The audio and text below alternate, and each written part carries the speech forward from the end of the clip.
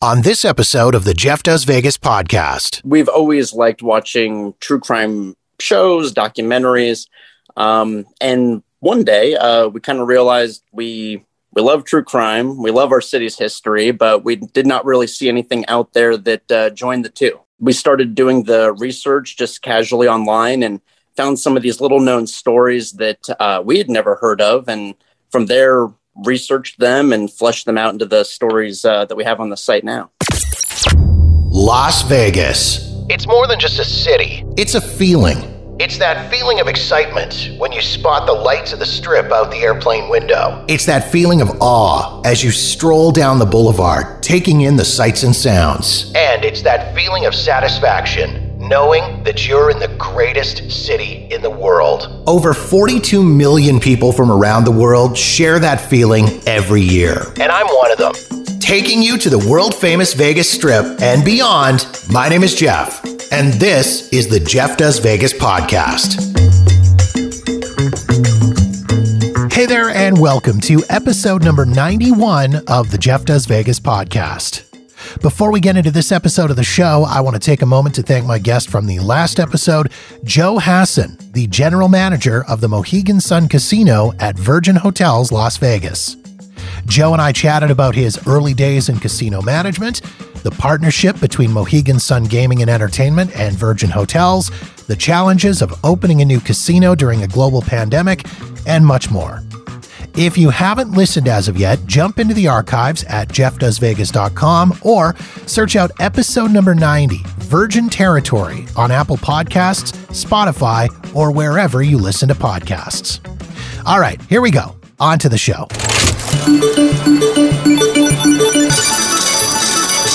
I've covered a lot of Las Vegas history on this podcast, but something I've never really taken a deep dive into are some of the true crime stories from the city's past. There's a lot of info out there about some of the more notorious cases, but my guests for this episode of the show like to focus on some of the lesser known crime stories. Anthony Smith and his wife Megan are the creators of a very cool website called Mayhem in the Desert. Anthony and Megan are born and raised Las Vegans who are true crime junkies. And a couple of years ago, they took it upon themselves to start chronicling some of these extremely interesting tales from Vegas's past. Anthony and I talked about what it was like growing up in Las Vegas, what inspired him and Megan to create Mayhem in the Desert, their research and writing process, and some of their favorite stories. Please enjoy my conversation with Anthony Smith of Mayhem in the Desert.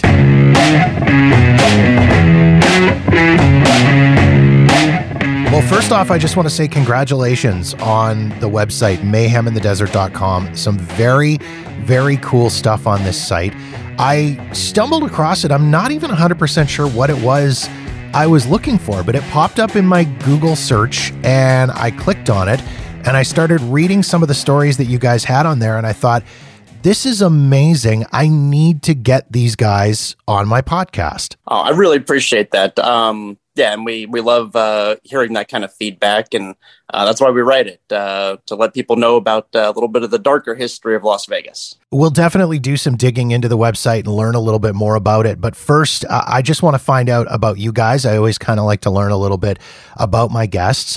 You and your wife, Megan, are a couple of those rare breeds, those rare unicorns who are actually born and raised in Las Vegas. This is always a fun question I like to ask of folks like you guys. What was it like growing up in the city of Las Vegas? Yes, it's true. We were born and raised, and it is not too different, I would imagine, from growing up in most other places. But as Megan likes to put it, it's like having a giant amusement park in your backyard. And one of the other differences is as a kid, for different family functions, you're probably going to the casino for bowling or for movies or for the restaurant, but not too different. One thing I do want to note, the casino episode you did reminded me of it. I went to school at Our Lady of Las Vegas, where they filmed a few of the scenes there. The one at the baseball diamond there. Oh, very cool. Yeah, and in fact, that baseball diamond wasn't there before the production crew came. They built it and donated it to the school after the fact. And then one of our teachers, you may recall a scene with a nun. That was actually Mrs. Wilson, our second grade teacher at Our Lady of Las Vegas, that they had do a little role there. Oh, wow. Very cool. And so yourself and Megan, you met in high school. You guys were high school sweethearts? Yeah, we were. We met in high school, went on a few dates, went our separate ways, and then we reconnected a few years ago and picked it right back up. And so what do you guys do when you're not working on Mayhem in the Desert? Like, I know with a lot of people who are content creators and bloggers with stuff like this, like I know myself, like this podcast, it takes up a lot of time, but it is a passion project. I have a real life and a real job outside of this. What is it that yourself and Megan do as in your quote unquote real life? Well, I'm a lawyer for my day job, and Las Vegas being the divorce capital of the world, I do family law. You're kept very busy then, I'm sure. Very busy. Last time I looked at it, we had something on the order of 40,000 divorce cases filed here in Clark County. Wow. Just in 1 year. In 1 year? In 1 year, yes. What you're saying then is those quickie weddings don't always work out. The lights come on and the magic goes away. Is that what you're saying? I think that's the case. And then outside of that, Megan finds and sells vintage items at the local thrift stores. And then together we love movies. So that's one of our favorite pastimes. And based on the work that you guys are doing with this Mayhem in the Desert website, I am guessing that the two of you are massive true crime junkies. Would that be an accurate assessment? Yeah, that's an accurate statement. We've always liked watching true crime shows, documentaries. And one day we kind of realized we love true crime. We love our city's history, but we did not really see anything out there that joined the two. And so that then was the genesis, if you will, of Mayhem in the Desert, was it? Yeah, we started doing the research just casually online and found some of these little known stories that we had never heard of. And from there, researched them and fleshed them out into the stories that we have on the site now. So how long have you guys been doing Mayhem in the Desert? This year marks 2 years. Nevada Day is on Halloween, October 31st. And so we officially launched the site on Nevada Day in 2019. And so you mentioned that this was kind of just born out of your own interests and your own interest in Vegas history and seeing that there wasn't really a niche or anything like this out there. Where do you guys come up with the stories? I mean, other than just sort of randomly stumbling across something on the internet, where do you guys come up with the ideas for stories to include on the site? Well, some of it is just growing up here. We would remember a news story from our youth of a particular crime that hadn't really been mentioned in the years since. And then both of our families have lived here for quite some time. Mine moved here in the 60s, but Megan has me beat. Hers came here around 1915. Oh, wow. Yes. So we have quite a few family stories about crimes that sort of faded into the background over the decades that we then dug back up. Any former law enforcement members in the family that were able to help you out with any of these stories? Not in law enforcement, more just, from being around town and coming up in conversation. So, and I think that's one of the really cool things about your website and about the stories that are on there. I mean, everybody knows the Vegas history, the big crime stories, right? The mob stuff, the organized crime stuff, even some of the murders that have happened in Las Vegas, like the Tupac Shakur murder, things like that. But you guys, the stories that you have on here are really interesting in that they're quite obscure. They're not necessarily big nationally or world known stories, but they are super interesting.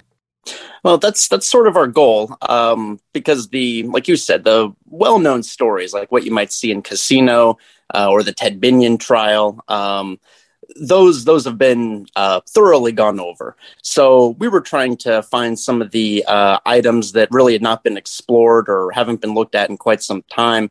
And we tried to, where we can, see what the crimes say about Las Vegas history or about the particular era that they occurred in. I just want to talk a little bit about the research that you guys do to put these stories together, because there is way more here than just going on Google or Wikipedia and doing some simple basic research. There's some really, really deep dives here.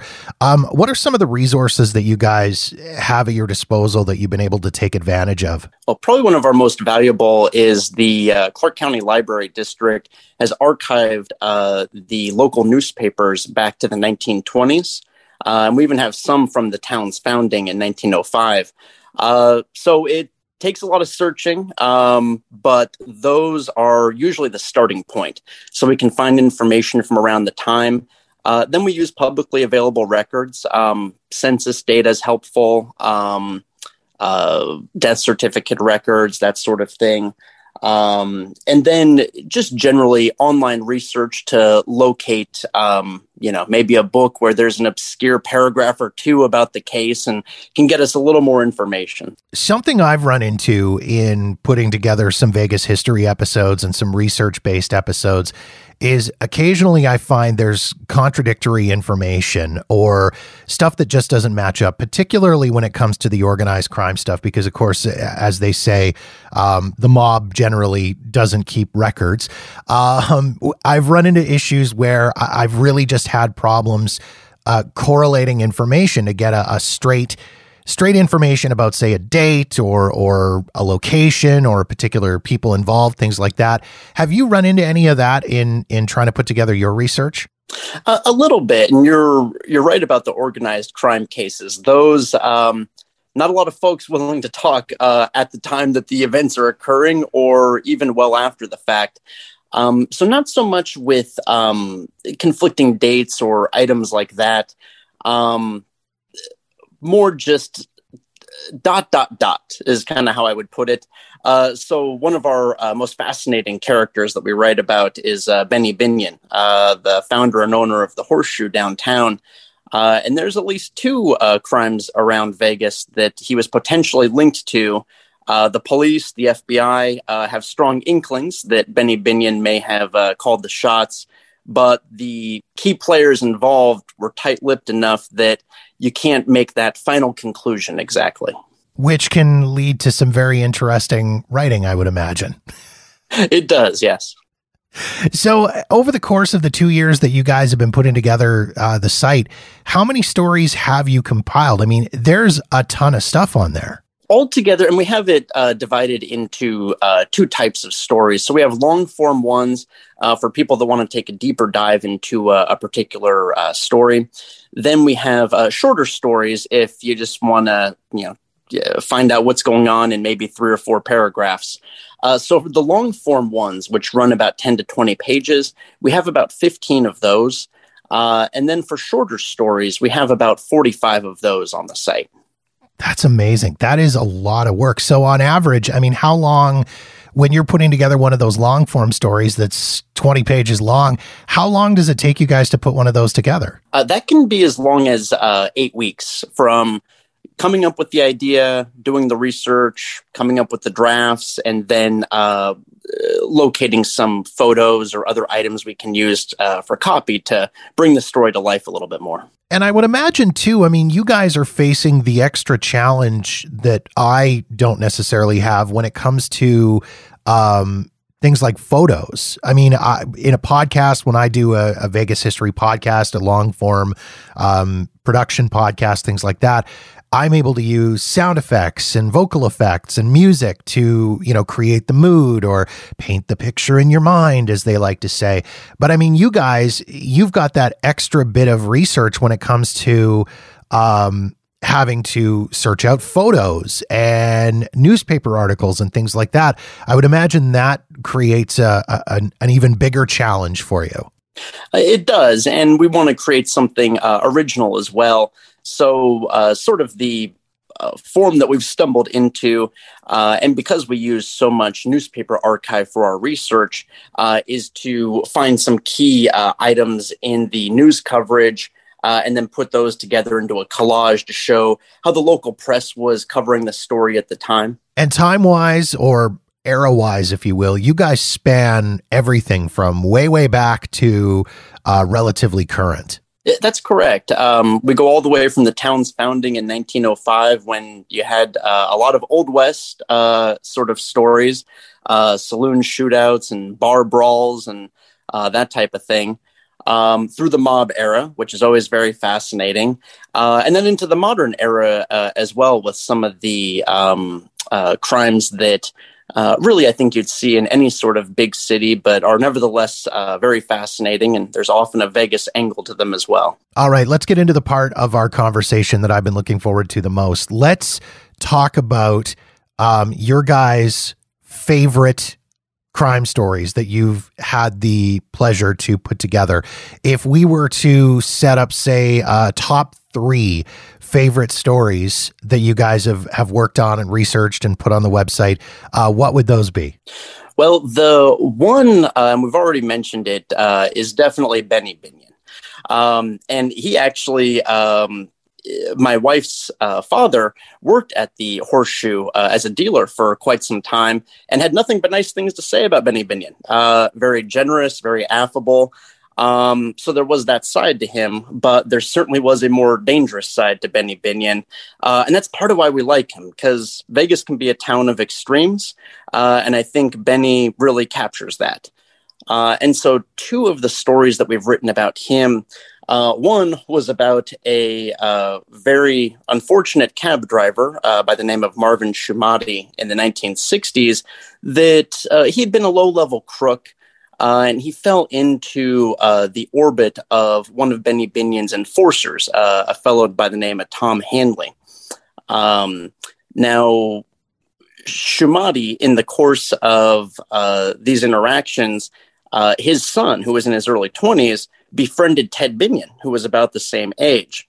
And Shumati from there developed this plot, get-rich-quick scheme, that he could use his son's connections with Ted Binion to kidnap the young Ted Binion and then hold him for ransom.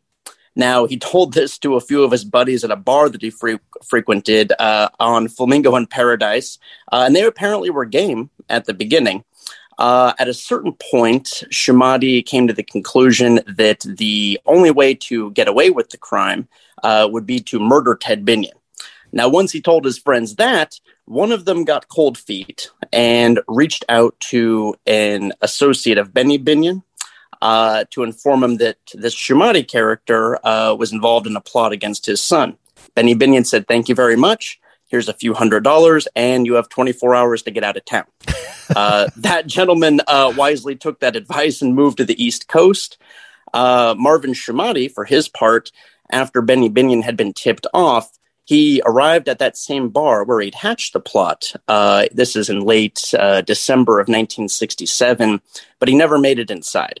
Tom Hanley, it's believed, met him outside the bar and told him they were going for a drive to the edge of town. The few days later is when they found Marvin Shumati's body at the base of Sunrise Mountain. He, in typical organized crime fashion, had been shot once in the chest and then one final shot behind the ear. Local press alluded to a well-known gambling executive potentially being involved in the plot, but no one was ever arrested, no one ever charged. Another fascinating story with Benny Binion involved the first resident FBI agent in Las Vegas, a gentleman by the name of Bill Coulthard. And he liked Las Vegas so much, he retired from the FBI and started working as an attorney in town. He married into a family of a wealthy casino executive and became a fairly well-known businessman in his own right. Now, through those dealings, Bill Coulthard ended up getting a 35% ownership interest in the land that the Horseshoe sits on. So Benny Binion, he didn't own the land, he had to lease it. And the lease was up for renewal in the early 1970s. And as you might expect, the straight-laced former FBI agent wasn't inclined to renew the lease for this well-known gambler and fellow that had a reputation for violence. Benny Binion did his best to negotiate, made substantial monetary offers to accomplish a renewal of the lease. But when that didn't work, one day Bill Coulthard got into his car in downtown Vegas, leaving his law office, and the explosion could apparently be heard all throughout downtown.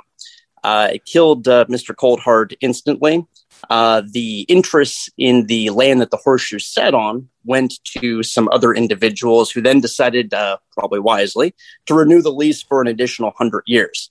Now, again, that one, they strongly suspected Benny Binion and Tom Hanley as being the trigger man behind the bombing, but they could never make a firm link.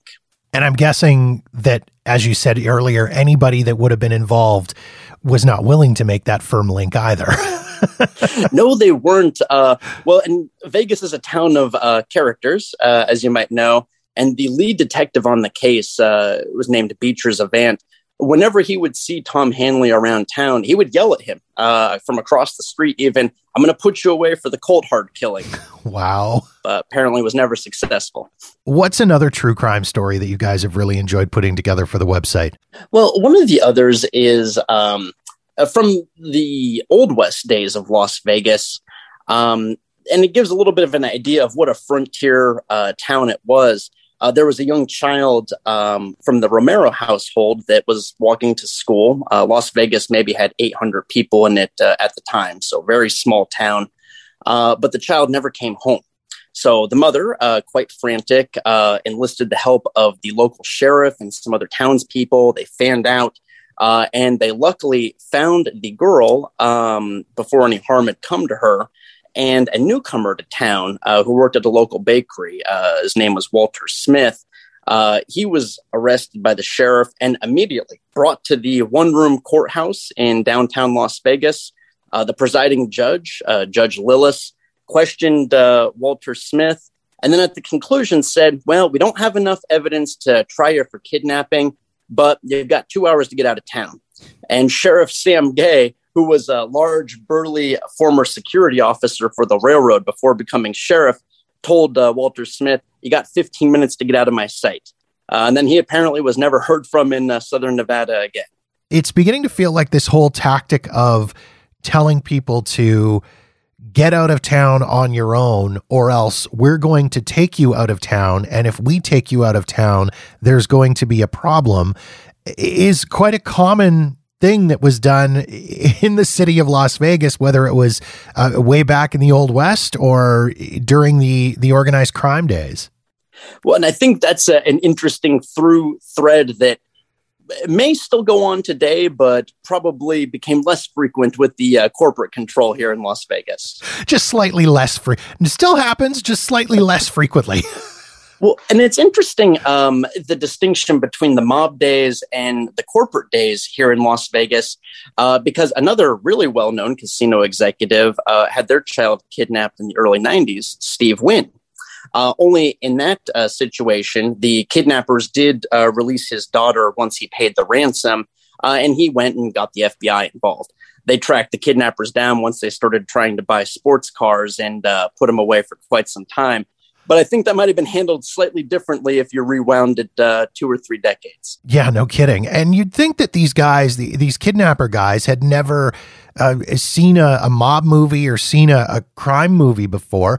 You pull off the big heist, you get the money, you disappear. You don't start buying flashy sports cars or big houses or fur coats or stuff like that. I mean, come on, guys. I know. You'd think they'd learn, but nevertheless.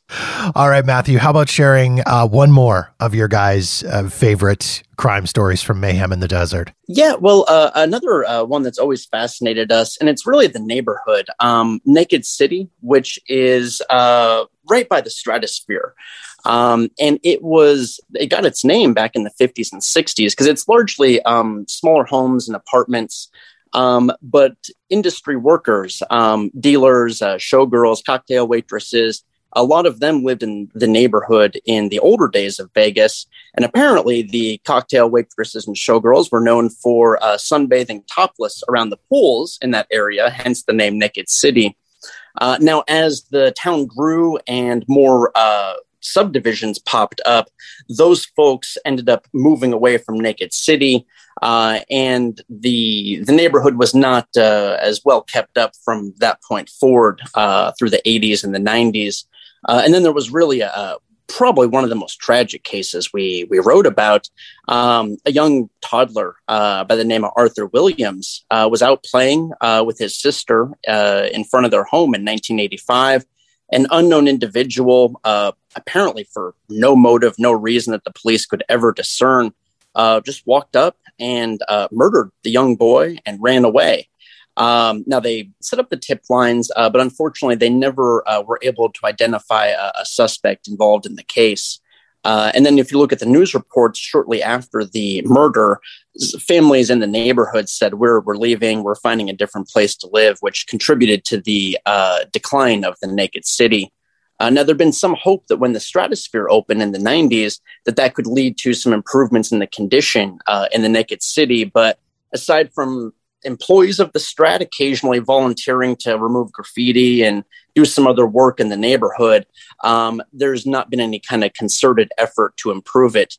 But you have a lot of Vegas landmarks that sit right on the side of it. One of them is the Golden Steer, which is the oldest steakhouse in Las Vegas and was known for being a mob hangout during the 60s and 70s. And then, of course, the Stratosphere. Yeah, I've actually had the pleasure of having a meal at the Golden Steer a couple of years ago for a birthday dinner when I was in the city. I wanted to go for a steak dinner, so I reached out to my local Vegas friends who all put the Golden Steer at the top of their list. So we went and did that, had dinner sitting in Joe DiMaggio's booth, which was very, very cool. And I'm somewhat familiar with the Naked City area in that I have been warned numerous times to not wander around that area at any point on my own as a tourist to the city. Yes, and that's probably sound advice. But like any neighborhood, of course, you have all sorts of folks living there, and it would be nice if there could be some dedicated resources to improving the condition of the Naked City. And we've seen that with downtown. If you look back 20 years ago and then look today at the arts district they have there, I mean, it's night and day. Oh, yeah, definitely. No kidding. One of the other sections that I did want to bring up briefly on the website is the Lost Women of Las Vegas section. And this is looks to be like it's a work in progress on the site. What was the inspiration behind wanting to put these particular stories into their own section on the site?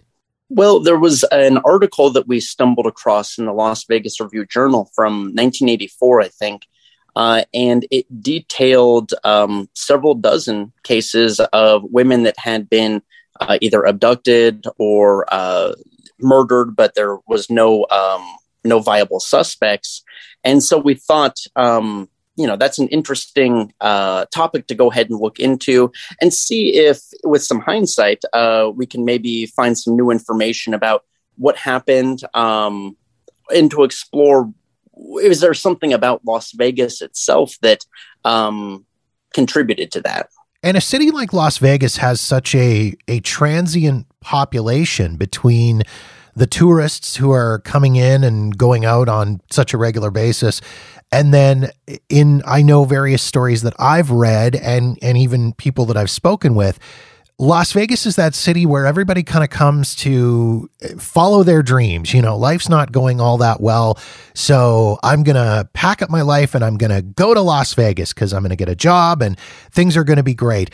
And of course, as we know, it doesn't always turn out like that. So I would imagine there's probably a lot of very sad stories from this where it's basically just people that have been swallowed up by the city. Well, and I think that is a lot of it. And I would imagine that complicates the ability to solve the crime. If you have someone, particularly the victim and the assailant, who have short ties to the city, There's not a lot of leads to go ahead and track down to try and find a motive or the person that committed the crime. And it's interesting because one of the cases that stands out to us in that section that we wrote about and it relates to sex trafficking issues that we do have in the city, were the three women were found buried out near the Las Vegas Wash in 1996. They never were able to determine the identity of the women, other than that their ethnicity was Asian and that they were between the ages of 20 and 50 years old. But the FBI ran it through national databases, no links, no one reported them missing. And so the best theory that investigators could come up with, and this was a coordinated effort between Las Vegas police and Los Angeles police, is that some organized crime group had lured these women from overseas, and probably with promises of work on a better life here. And once they were brought to America, there was a network of massage parlors that were engaged in illegitimate sex work, where these women were then forced into a life of prostitution. And investigators believe that when they balked at that, that they were then killed and sadly disposed of in the desert. And that one stuck with us because it's just so tragic to think that you don't even have the identity for these women. And clearly they have families somewhere that must still be wondering what happened. And so there is some hope that with that crime occurring in the 90s, that the suspects may still be out there. You may still have advancements in technology or information that's found that could lead to someone being held responsible. But the nature of that crime and the fact there was no accountability, that certainly stuck with us. Very, very sad indeed. Something I guess related to that, and you mentioned about how this stuck with you, having worked in the media myself and worked in newsrooms, I know how tough it can be to be dealing with this kind of stuff, dark, depressing, very difficult content on a consistent basis. Do you find that you really kind of have to, after you do one of these stories, if it's particularly dark or particularly difficult, you have to step away from things for a while, or are you able to just sort of compartmentalize your emotions and your thoughts about this and just sort of put all of that in a box and leave it until the next time you have to go there? Well, and that is correct. I think there is some compartmentalization that goes on. And the approach we take with the stories, I think, also helps. So for that story we just discussed of the three women that were murdered and with no known suspects, we tried to tell their story because so far their story had only been told in a few snippets in the local press. And so we find some value in that. And telling it in a way that's respectful and that hopefully can lead to some resolution of the case. So that certainly does help. So I guess the next question then is, what is in store for the future of Mayhem in the Desert? Are there any particular stories that you guys are researching and working on right now? Anything you'd like to share as far as what's upcoming for the site? Well, we have plenty of more stories in the works, both long form and short form. Just to tease a few of them, one that we are working on is a very Vegas story. In the 1990s, Dana McKay, he was one of the pioneering Elvis impersonators. He, in fact, had worked on Elvis's Vegas show and had become so close to the king that Elvis's estate donated some of his suits to him that he then used in his own impersonations. Now, in the early 90s, Dana was coming home with his girlfriend, who had been a former Miss Nevada, and unknown assailants murdered both of them in their West Side Las Vegas home. Nothing was taken, so robbery doesn't appear to be a motive. And not to go too deep into it, but it looks like the motive could have been related to a business dispute about a contract over planting palm trees on the Las Vegas Strip. So random. I know. Now, one of the other ones, a little lesser known mob story, is a look at the Crazy Horse 2 strip club. And that had longtime mob links. In fact, Tony Albanese, who owned it from the late 70s until his untimely death in the early 80s, that's something that we are exploring. And then the Crazy Horse 2 continued to have a bit of a notorious history because it was the subject of the federal Operation G Sting in 2003, where several Clark County commissioners were all taking bribes from associates or people affiliated with the strip club to try to remove a ban on no-touch dancing in Las Vegas. My wife is listening to this episode of the podcast. I'm completely unfamiliar with Crazy Horse 2. I've never been there. I've never seen it. I've never even heard of the place. I've only ever driven past it going over the DI arterial. Anthony, if people want to find Mayhem in the Desert, you guys are quite active on social media and, of course, the website. How can they go about seeking you guys out? Yeah, well, the website is pretty straightforward. It is mayheminthedesert.com. And then Mayhem in the Desert is also our handle on Instagram, TikTok, and Reddit. And then on Twitter, we're at Vegas True Crime. Excellent stuff. Anthony, thank you so much for jumping on and chatting today. I really do appreciate it and look forward to what's in store for Mayhem in the Desert. Well, thank you so much. We love the podcast and we love anything that's focused on Las Vegas. So I really appreciate you having us here.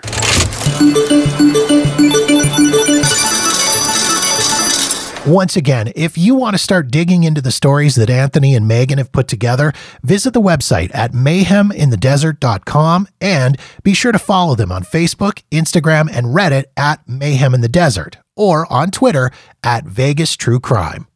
And of course, all of these links are available in the show notes at jeffdoesvegas.com.